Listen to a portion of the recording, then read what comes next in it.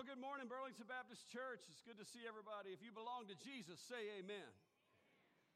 Isn't it good to be in God's house with God's people, to celebrate our Lord and Savior, Jesus Christ, that loved each and every one of us? Somebody asked me this week, said, what are you going to preach on Sunday?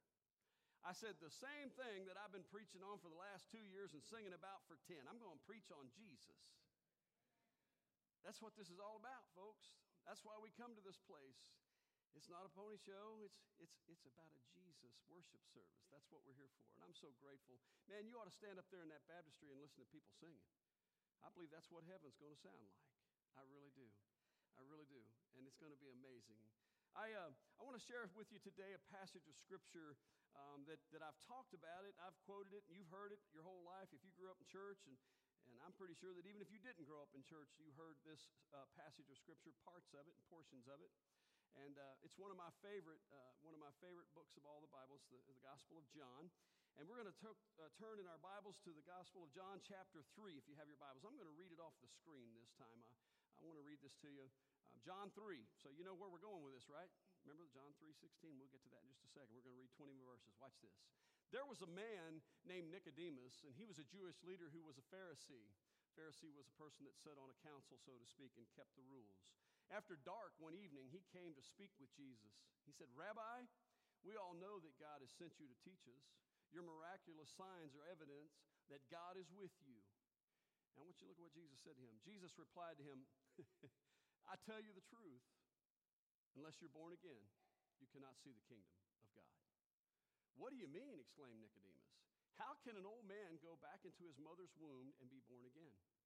And Jesus replied, I assure you, no one can enter the kingdom of God without being born of water and the Spirit.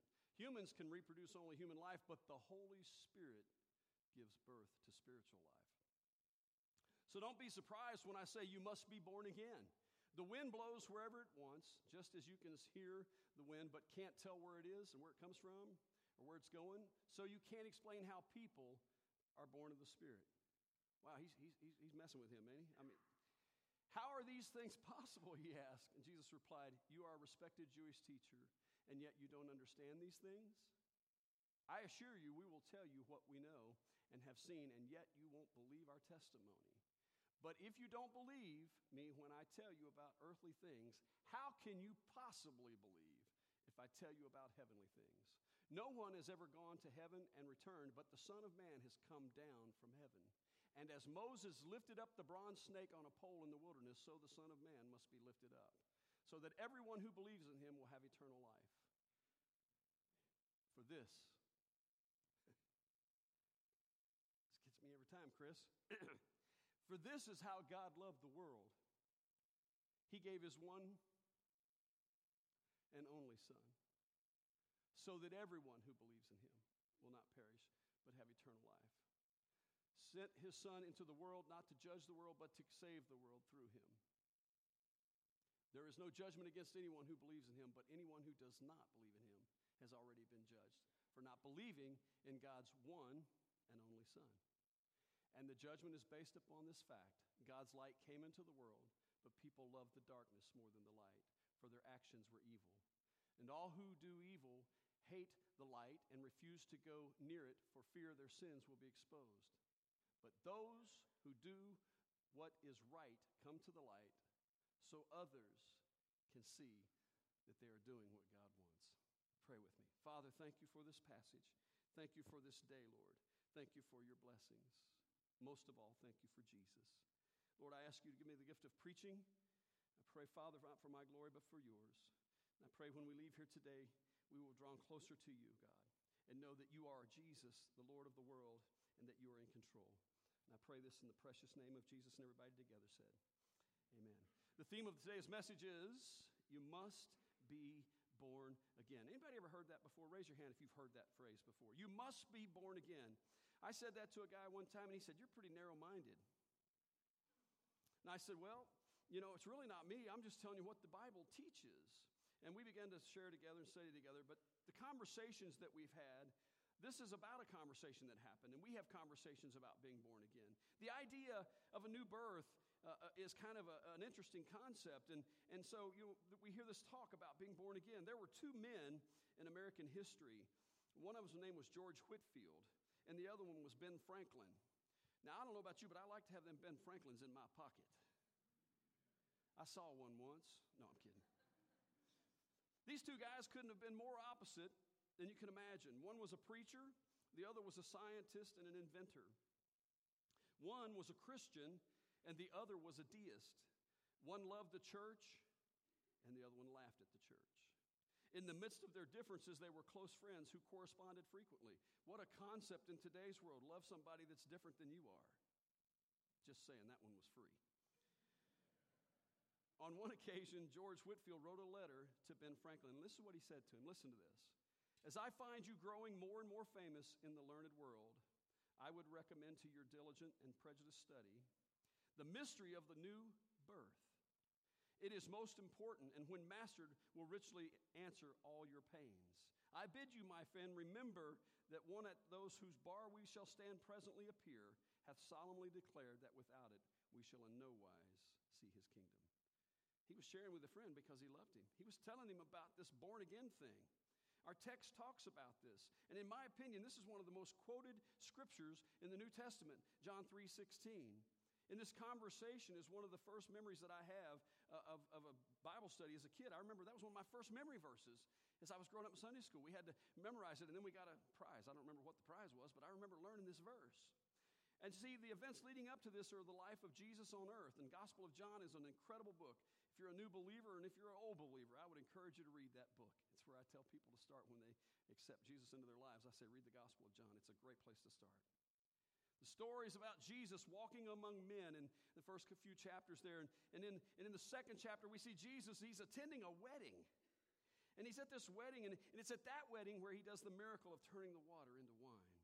He also, in the previous chapters before John chapter 3, he also cleared a temple. He went into a house of worship, and he was so upset because they were making it something that it wasn't supposed to be, Kevin. You know what he did? You know what he did. He flipped those tables upside down. Man, they didn't know what to make of this. He said, you not make a den of thieves out of the house of the Lord. And he starts getting into this thing, and they said, something in this and blah, blah, blah. He said, you tear this building down, and I'll build it back in 3 days. And they were like confused. They didn't know what he was talking about. He wasn't talking about that. He saw many people believe and follow him. The miracles intrigued people. And there was a man named Nicodemus.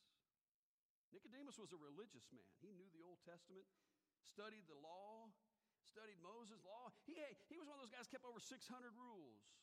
It was all about rules in his religion. Boy, I'm glad we don't have that today. Whew.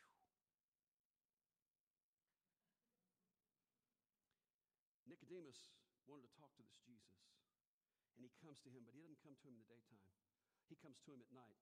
I've often wondered about that. I think it's probably because he didn't want his friends to see him coming to Jesus and asking questions. He comes to him and he knocks on the door. Can you imagine when those guys opened the door and they saw this guy? What do you want? He said, I want to talk to Jesus. And he gets in there, and they begin this conversation. Earlier that day, Nicodemus had been doing his job as a religious leader. He conversed about important things like tying your shoes on the Sabbath and why you shouldn't. Issues that were of the law. He was considered a holy man. He was one of 70 that sat on this council. He occupied one of 70 seats. He had the pedigree. He had the credentials, Carl. He was there for a reason. But on the other hand, this other man in that house that night, he was a Galilean. He didn't have no diploma, but he drew large crowds. He banished out demons, and he forgave sin, and he cleansed temples. He didn't approve of pocket padding in his house. That's the story we read today. That's the story we're looking at. It says there was a man named Nicodemus. He came to him by night. And he says, you're a teacher. You've been sent to teach us. You're a teacher. Goes on to say that God is with you. And Nicodemus recognized that Jesus was a teacher of faith, but he also realized that there was something more about this guy. But here's the thing. Nicodemus was so entrenched in his particular view of God that he couldn't imagine anything different. Man, I'm glad I don't do that. Have you ever had something in your life that God's working through? He's working it out, and you're so locked in that it's got to be this way that you can't even see it? Aren't you glad that he can break those barriers down? And that's what he did with this man. Nicodemus comes to him, and he starts talking to him, and one of the the things that intrigues me is Jesus doesn't mince words. Right out of the gate, look what he says. I tell you the truth, unless you're born again, you cannot see the kingdom of God. He didn't sugarcoat this. He straight on told him straight up. You would think that Nicodemus would have understood this being where he was coming from, but he doesn't have a clue. Look what he says. What do you mean? How can an old man be born back into his mother's womb and be born again? He's asking, how can we put life in reverse? Anybody here ever want to put your life in reverse when you're going through a particular thing? I think we call it do-overs. But we can't do that. But we can do something better than that. I'll get to that in a second. Nicodemus is stuck in the earthly definition, not the spiritual definition of what true life is. Jesus is talking about a second chance. Jesus is talking about being born again. He goes on to say, born of spirit and the water, not by works, lest any man should boast. And he uses the illustration of the wind blowing and the power that God uses that to blow the wind. And we see the wind and we see it moving, but yet we don't understand it, but we know it's there. And that's just how God works in our lives. We see evidence of it. We don't understand it sometimes, but we know he's there. Aren't you grateful for that? The word birth, by definition, is a passive word. If you think about it, when we were born, you and I, we really didn't have anything to do with the birth. Our mothers gave us birth, right? We all got here, not by our choice, but we were born. Physical birth. You know, life is given by God through a woman. Born again is a gift from God, but it involves a higher power as well. And the word, again, born again. Jesus, when he speaks of born again, is using a word that implies that one who gave life the first time does it again. Nicodemus was stuck in the temporary definitions of being born. He's talking about spiritual things. He goes on in verse 6 and says, human can reproduce only human life, but the Spirit of God gives birth to spiritual life. The Jewish tradition of the Spirit equating life started at the very beginning. When in the beginning it says, in the beginning God, and over the chaos God spoke in spirit and moved. Adam was created, and what was breathed in? The Spirit breathed into his lungs. Wow. And then what about the one we talked about last week when they crossed the Red Sea, crossed the water multiple times? The Spirit parted that water. And God will do that in our lives as well. And Jesus explains God's power like the wind. It's God's incredible gift of mercy and grace. I love preaching on this because I want to tell you something. If there was ever anything people need to hear in this world, that is that God loves them and his grace and mercy is extended. Amen? We live in a world of hurt, and Jesus is the answer. I believe that. In this verse, John 3:16 is what comes up next, and it says, for this is how God loved the world. This is how he loved the world, that he gave his one and only Son, so that everyone who believes in him will not perish, but have eternal life. I love Max Lucado, and I know some of you do too, because we've shared books and we've talked about it. And Max has a quote that I like. It says, the heart of the human problem is the heart of the human. It's a heart issue. It's a heart issue that we as humans have. And you know, in this passage he says we can have everlasting life, but if we don't, we perish. What's up with that? Well, the word perish, we don't want to talk about that today, do we? Not a lot. I want to tell you something. Jesus has done everything that he possibly could to keep you and I from perishing. He came, he lived, he died, he walked among us, and he rose again. Thank you for that, Father. There's a clear difference. There's a clear difference. Jesus speaking here about perishing and everlasting life. The deciding factor, is it works? Is it our works? Is it how much money we have? Is it talents? No. It's on belief and grace. By grace are we saved. I read about a missionary that was in a foreign land, and he didn't know how to translate this verse because he was having trouble in the native language coming up with a word that would express belief. And so he was working with it, and he was searching for this word, and he came home exhausted back there where they were staying, and when he returned from his busy day, the people there around him saw he was tired, and one of them locals said to him, it is good to stretch yourself out here and rest. He said, there it is. There it is. John G. Patton used the translation and the reference to Jesus to the locals, and he said, you should stretch yourself out and rest with him. What a beautiful thought, that we can rest in the arms of Jesus, and he stands there with them open. God's treatment for the heart is prescribed in this passage of Scripture that we just read. It's God loves us, he gave, we believe, and we live. When we think of Christ, I pray that we can see him as John wrote the gospel, that he loved the world. And I don't know that part of growing up with this passage of Scripture, sometimes I don't think we really understand how much, really, truly, what that love is like. There's a story in the Old Testament. If you've never read the book of Hosea, I want to encourage you to read that sometime this week when you get a chance and read this story. There was a man named Hosea, and his wife's name was Gomer. Yeah, his wife's name was Gomer, and she was kind of a case, if you know what I'm saying. She ran around on him, and she ruined her life and shattered his. And this example of love in this story tells about this man Hosea and how he pursued this woman, even though she continued to deny him and run from him.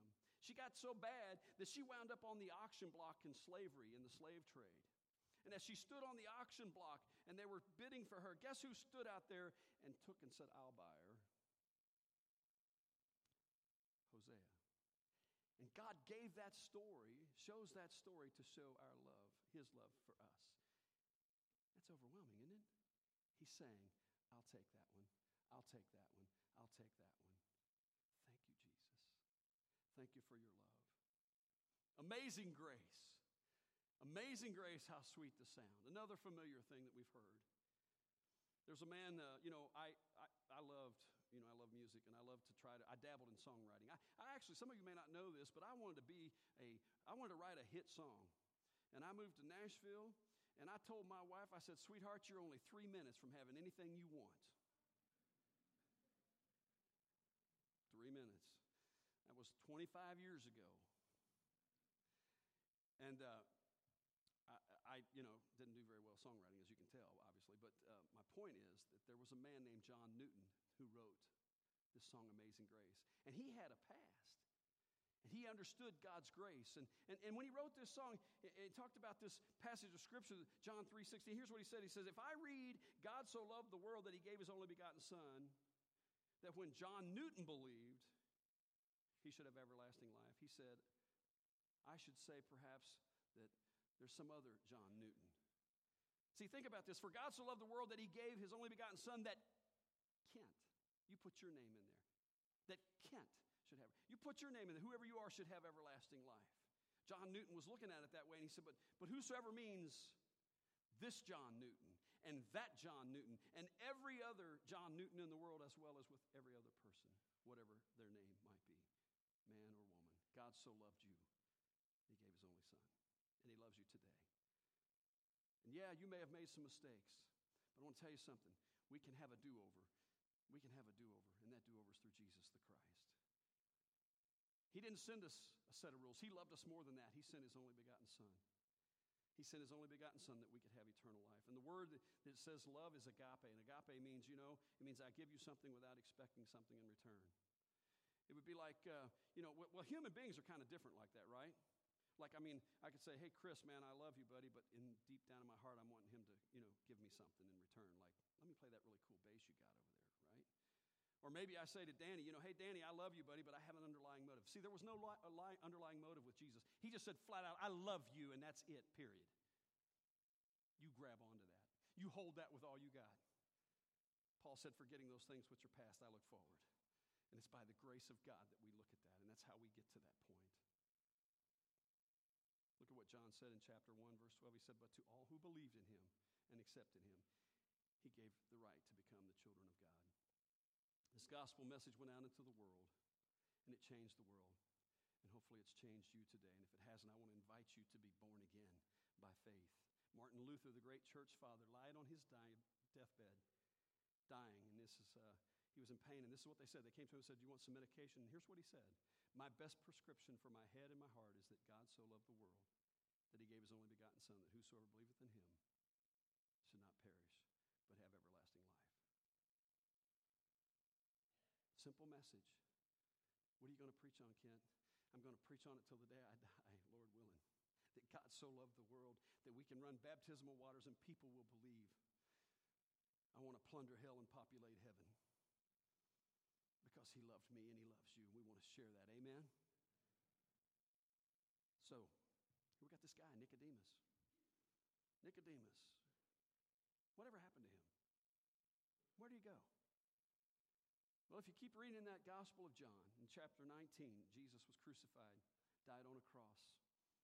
His body was taken down, and if you read in there on 19th chapter, verse 39, you see there were two men that came. One of them was Joseph of Arimathea, along with a man named Nicodemus. I think Nicodemus got it.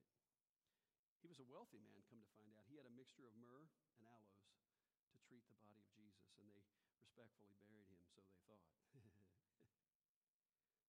To be born again, you must be born again, is to change in such a way that it can be described as a rebirth, a recreation. The change comes when we love Jesus and follow him in our hearts. I heard a guy say one time, he said, or not too long ago actually, he was talking, he said, this guy at work went to this church, got saved? What does that mean, Ken? I know you're a preacher. What does that mean? And I shared with him, he said, man, I'm going to tell you, this guy's not the same. That's what happens when you experience Jesus. You're not the same. Nicodemus was different. We're different. We're to share that message today. Question is, are you born again? If you're not, today would be a great day to do that. And we would love to help you with that and pray with you. It's the greatest story that's ever been told, the gospel message and being born again. My prayer is that you have been. Pray with me. Father, thank you for this day. Thank you for this time. As we go into this time of invitation, Lord, we've proclaimed your word. And I pray that it's gone out, and I pray, God, that it touches hearts, not for my glory, but for yours. And I pray that people are drawn to you, those who are believers and those who aren't, that this would be the day they would make that decision if they haven't. Thank you, Lord, for the baptism, and thank you for Nathaniel giving his life to Jesus. Thank you for the two that came forward this week. Thank you, God, for what you're doing in this church. It's amazing. Be with us in this time as we sing. We pray it in Jesus' name. Amen. I'm going to ask you to stand with me. We're going to sing just a